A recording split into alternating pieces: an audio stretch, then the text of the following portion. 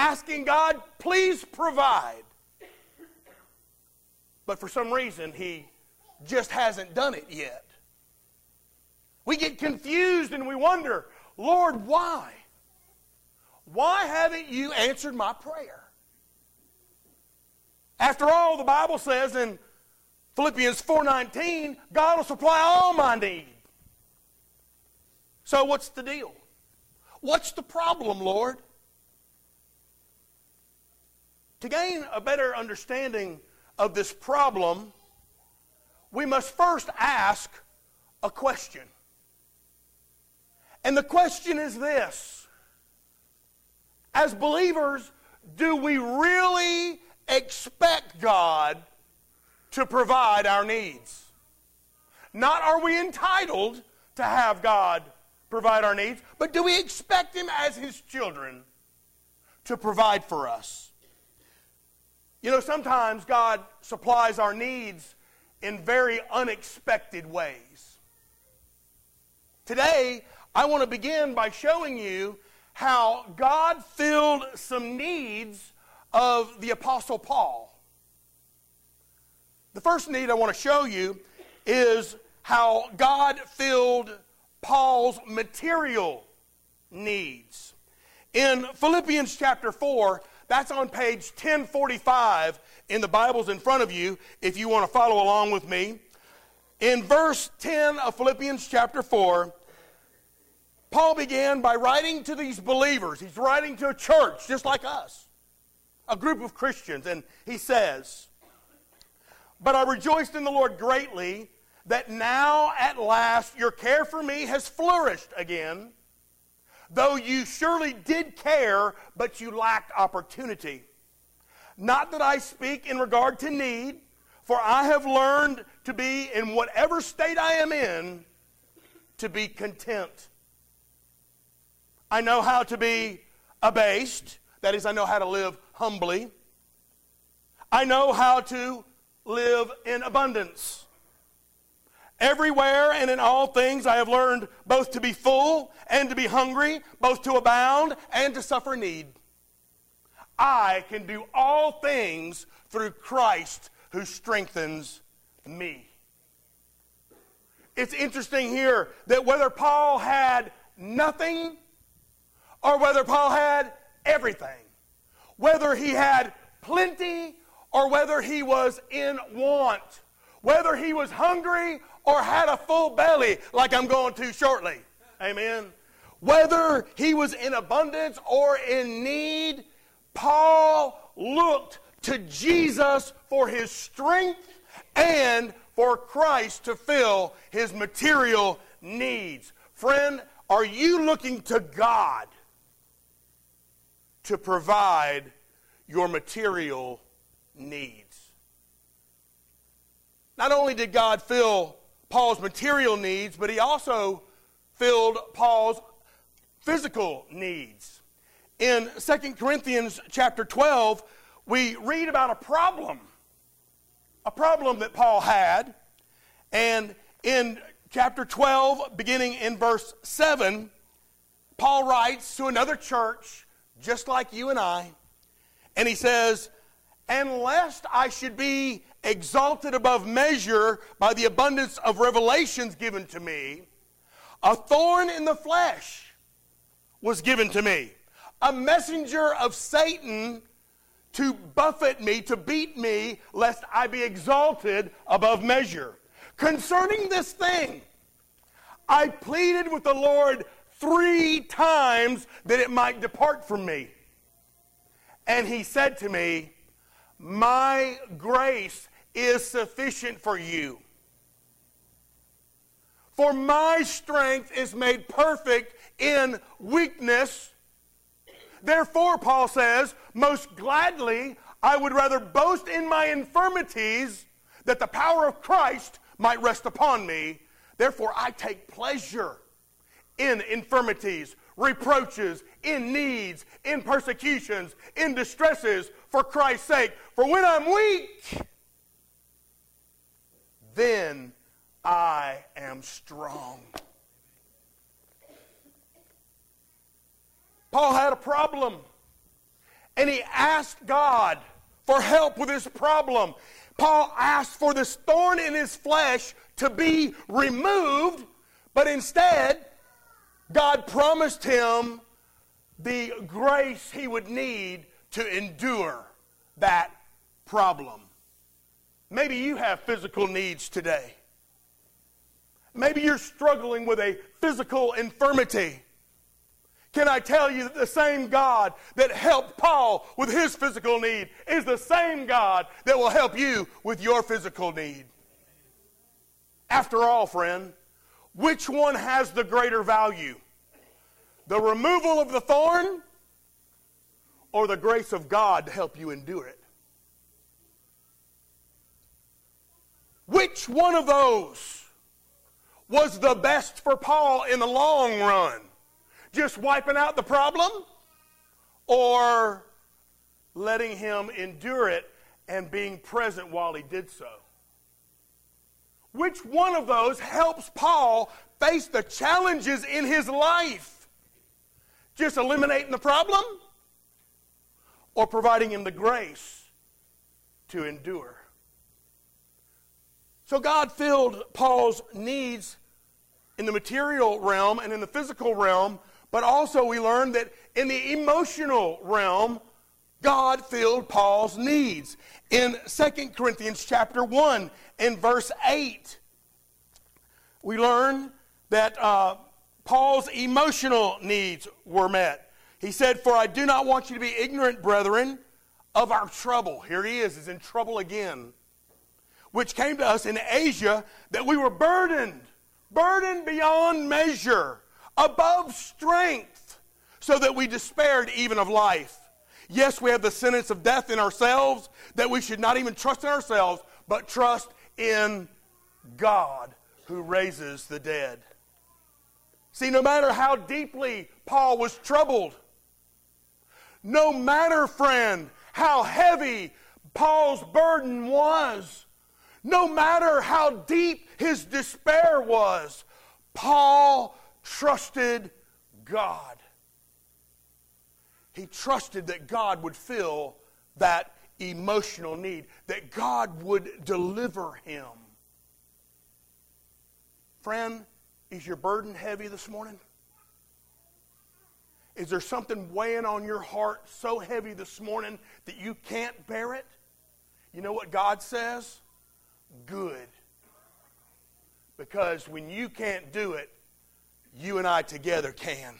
Amen. He fills emotional needs. But he also fills relational needs. Check this out. In 2 Timothy chapter 4 and verse 19. Chapter 4 and verse 19, in verse 9. Paul is writing to his friend Timothy. They're close. They're really close friends. And he says, "Timothy, be diligent to come to me quickly." He's writing from prison. "Be diligent to come to me quickly, for Demas has forsaken me. Having loved this present world, he has departed for Thessalonica. Crescens, another friend of his, departed for Galatia. Titus, another friend, had forsaken him for Dalmatia.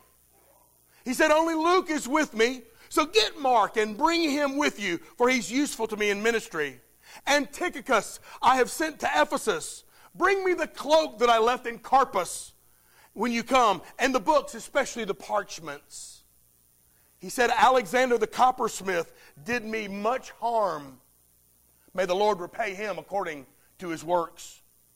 You must also beware of him, for he has greatly resisted our words.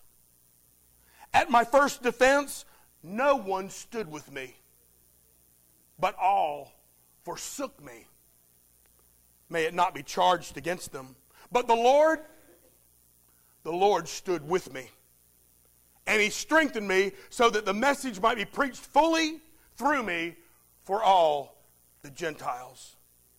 See, toward the end of Paul's life, a lot of people had let Paul down. You ever been let down by somebody?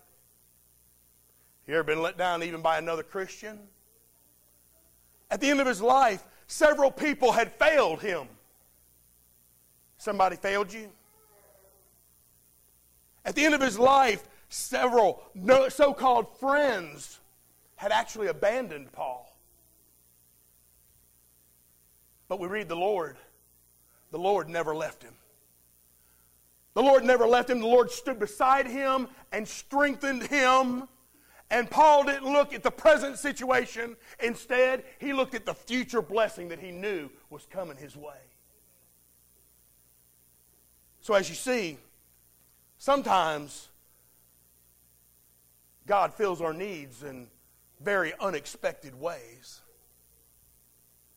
But since we have a God who is interested in every aspect of your life, since we have a God who has the ability to fill your needs, He has the desire to keep His word, that means that this problem of our unmet needs must rest with us.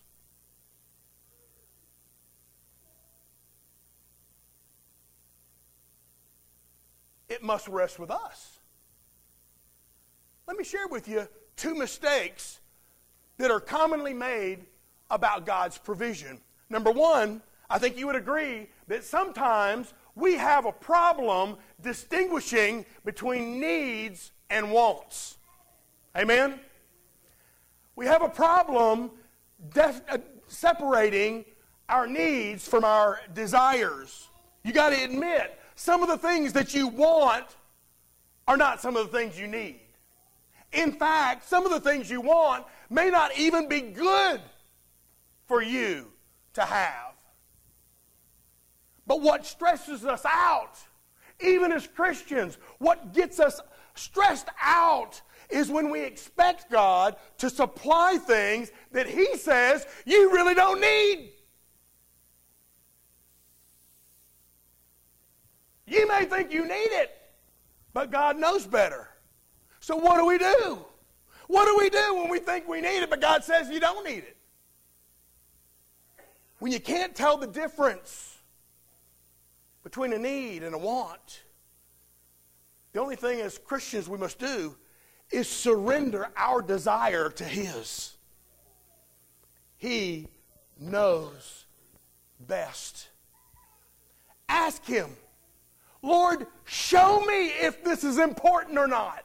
Show me, Lord, because if my desire is not your will, I don't want it. I don't want it if it's not your will. My goal, friend, my goal is to take such delight in my relationship with the Lord, to take such delight in His plans for my life, that my only desire is to please Him, to do what's right in His sight. So it's very important, friend, that we distinguish between wants and needs. But there is another mistake that people make in this area of God's provision. And you Bethel folks have heard me talk about this before, because there are many people who are guilty of what I call scripture plucking. Scripture plucking. They say, God has promised me in Philippians 4:19, my God will supply all my need. They have plucked that verse out of Scripture without reading the before, without reading the after, without reading the rest of the book. They've plucked that verse out without reading the rest of the story. Let me share with you a little bit about the rest of the story. In Philippians 4:14, Paul wrote to those believers saying, nevertheless, you have done well in that you shared in my distress. Now you Philippians know also that in the beginning of the gospel, when I departed from Macedonia, no church shared with me concerning giving and receiving, but only you. For even in Thessalonica, you sent aid once and then again for my necessities. Not that I seek the gift, but I seek the fruit that abounds on your account. Indeed, I have all and abound. I am full, having received from Epaphroditus the things sent from you, a sweet-smelling aroma, an acceptable sacrifice, well-pleasing to God. And my God shall supply all your need according to his riches by Christ Jesus. The promise, my God will supply all your needs, was given to those people who believed in Christ. That promise was given to believers.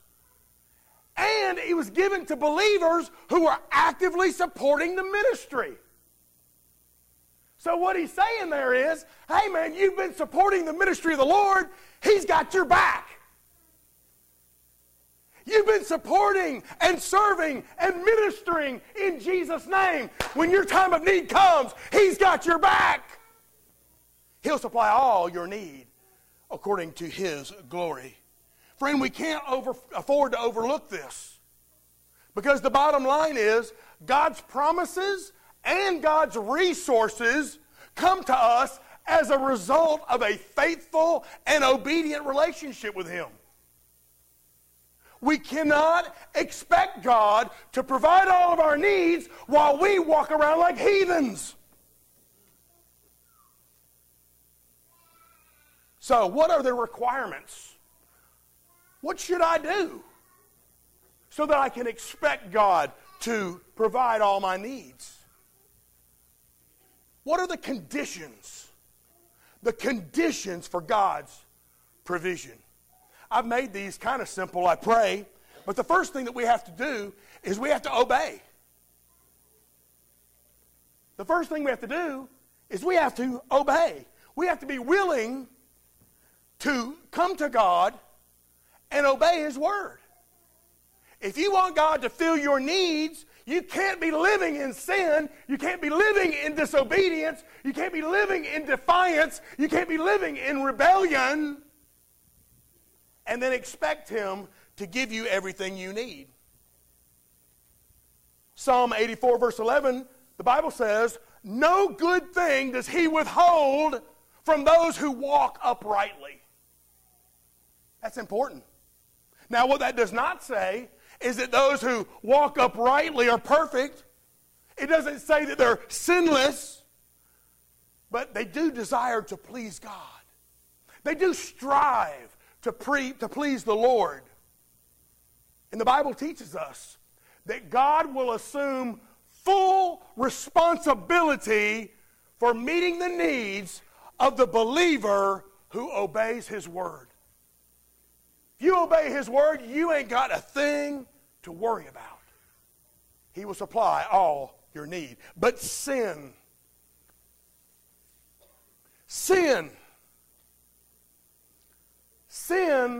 blocks God's blessing.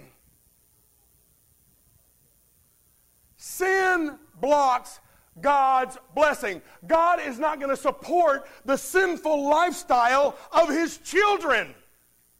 Why not? I like doing it. I want to do it. I'm a child of God. Why can't I do it? Number one, God says it's not in your best interest. He's got better for you than the way you've been living in sin. He's got better for you than you living in rebellion and defiance. It's not good for you.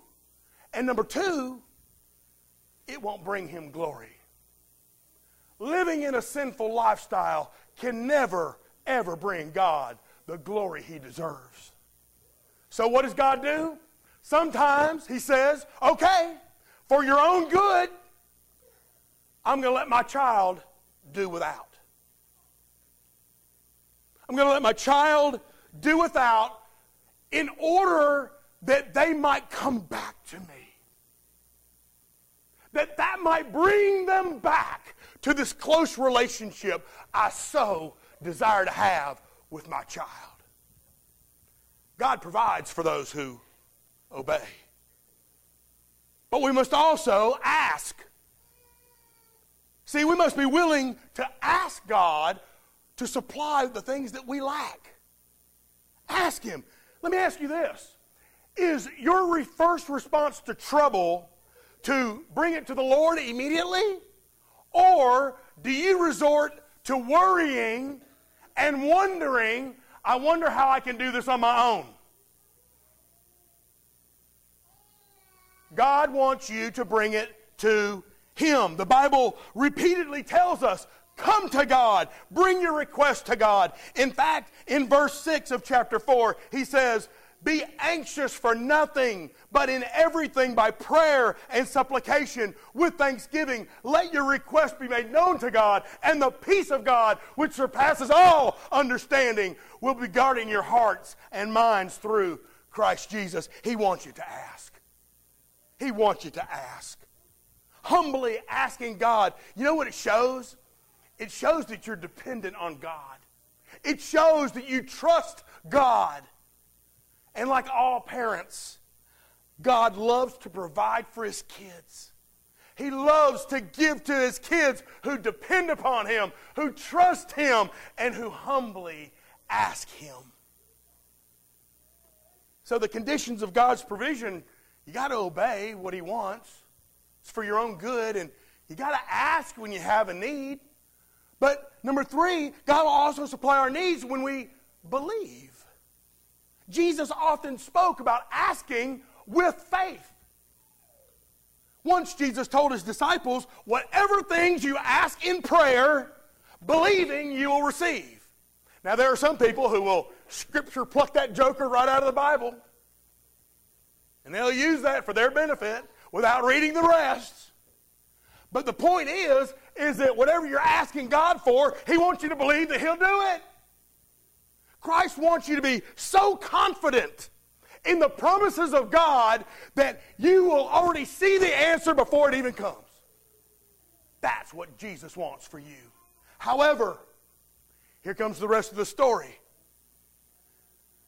This kind of request, this kind of prayer, always comes from pure motives. You can't get whatever you want just by mustering up enough faith. James 4:3 says, you ask and do not receive because you ask amiss. You ask with the wrong motives so that you may spend it on your own pleasures. And not only do we have to ask with pure motives, but we're also taught to ask according to the Father's will. John spoke about this in 1 John in chapter 5. He said, this is the confidence that we have in Jesus, that if we ask anything according to His will, say that with me, according to His will, He hears us. And if we know that He hears us, whatever we ask, we know that we have the petitions that we have asked of Him. Friend, when faith stands on the truth of God's will and it begins to work itself out in obedience to God's word, then you and I can be fully assured that God will grant our requests. But there's more. Yeah, you got to obey. Yeah, you got to ask. Yeah, you got to believe. But you also got to participate. It's not a one-sided deal.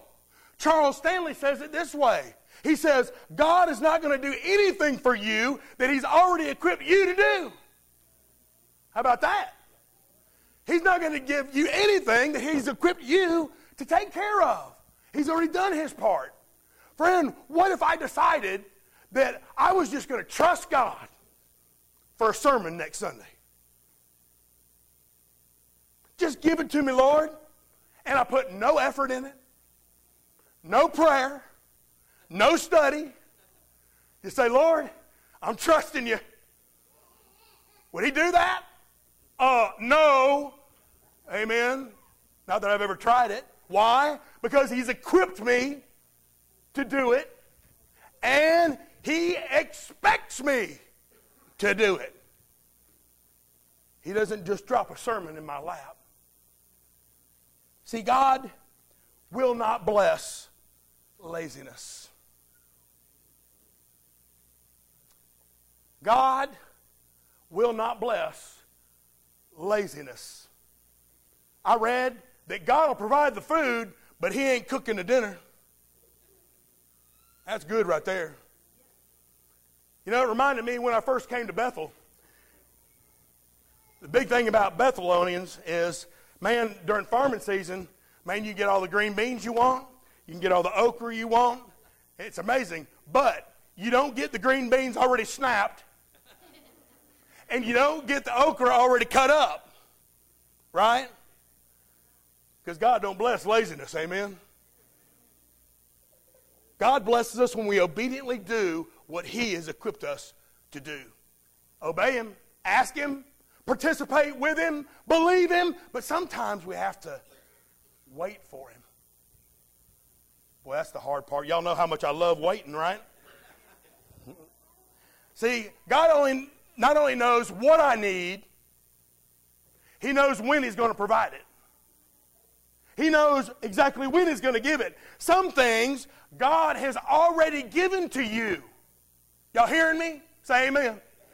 He's already given it to you. It just ain't made it to you yet.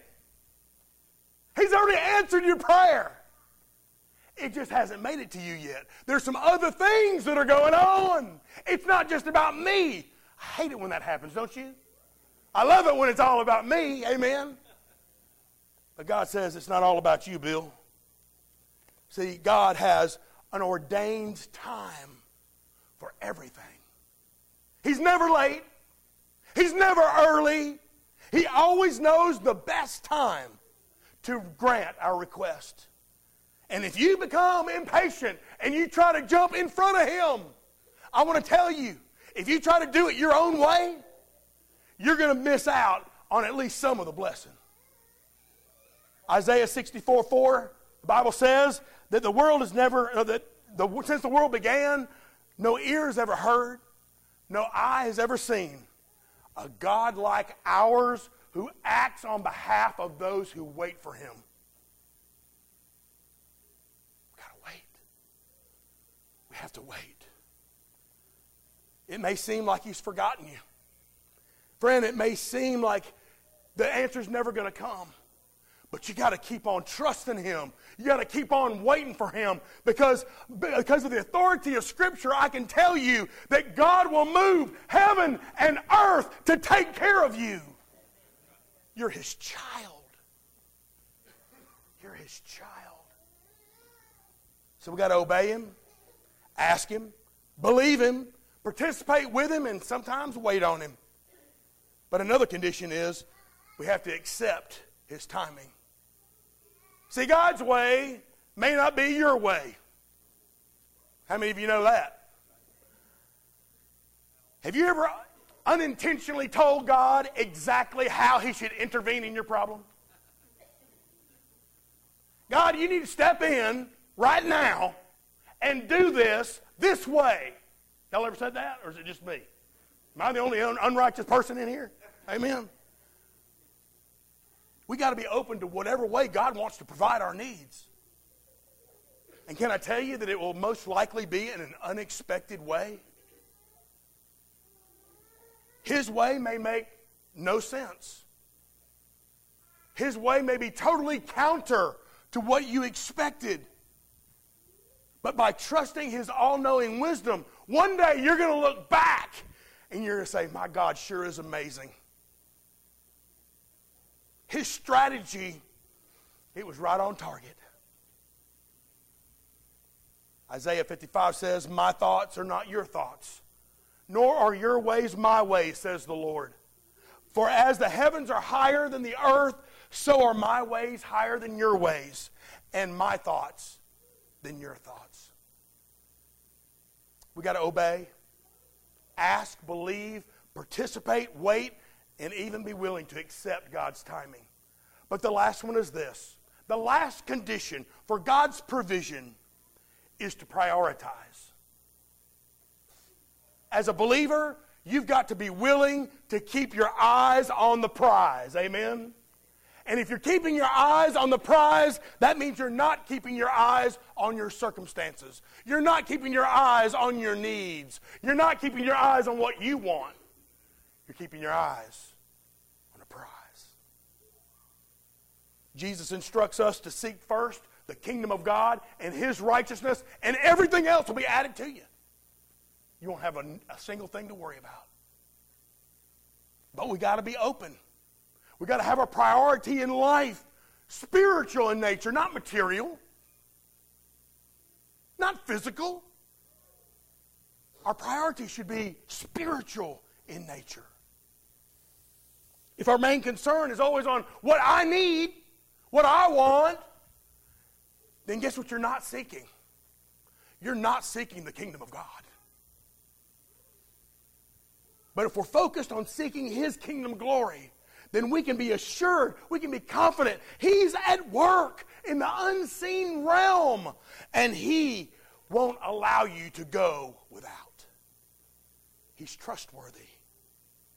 See, God is committed to meeting all your needs. That's good news, amen? He's committed to meeting all your needs. But here's the important part today.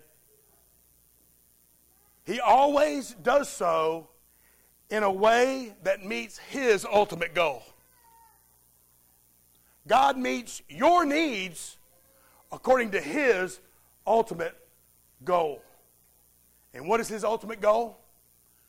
To transform you into the image of His precious Son, Jesus. Everything that He does for you, He does so with the intent of transforming you somehow, some way, into the image of Jesus. And the way that He begins that is He asks you to believe. To believe that He sent His Son Jesus to die on the cross to meet your need. To meet your need that you be saved from the consequences of your sin. He asks you to believe that Jesus was resurrected from the grave to meet your need, that your death be defeated, and that heaven can be your home. Friends, simple questions during decision time today, and here they come. Your greatest need can be met today. Are you assured that you have accepted the gift of God in His Son, Jesus Christ? And friend, He asks, will you receive what I've provided to meet your greatest need? I sent Him 2,000 years ago, and you can believe in Him today. Let me pray for you. Father in heaven, we praise You and we thank You so much for meeting all of our needs. And Lord, we thank You for doing it in a way that fulfills Your ultimate goal, to make us more like Jesus. I pray that when everybody leaves this building, they can say in their heart of hearts, I have received the greatest gift of God, His Son, Jesus Christ. And I am convinced on the authority of Scripture that He will provide all my need today and tomorrow and for all eternity. He will meet my need here and there, and that it'll be with Him while eternity rolls. Father, You speak to the ones who need to make a decision today, and we'll be swift to give You the glory for it. Father, if they would step out, step forward, and allow me to show them what the Word of God says about how they can be saved from sin and granted a home in heaven, that would honor You. That would be obedient to You.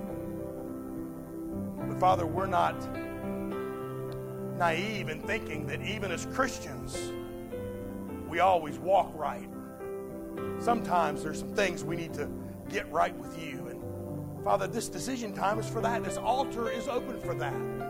It would be my joy to pray with anyone that just has a concern, has a burden, has something that they want to bring to you. So, Lord, whatever your will is for each person in this building, Lord, I pray that they would be diligent to be obedient and follow your lead in faith. Lord, we love you and we thank you today. In Jesus' name. And all God's people said, amen. Let's all stand. Let's sing. Just as I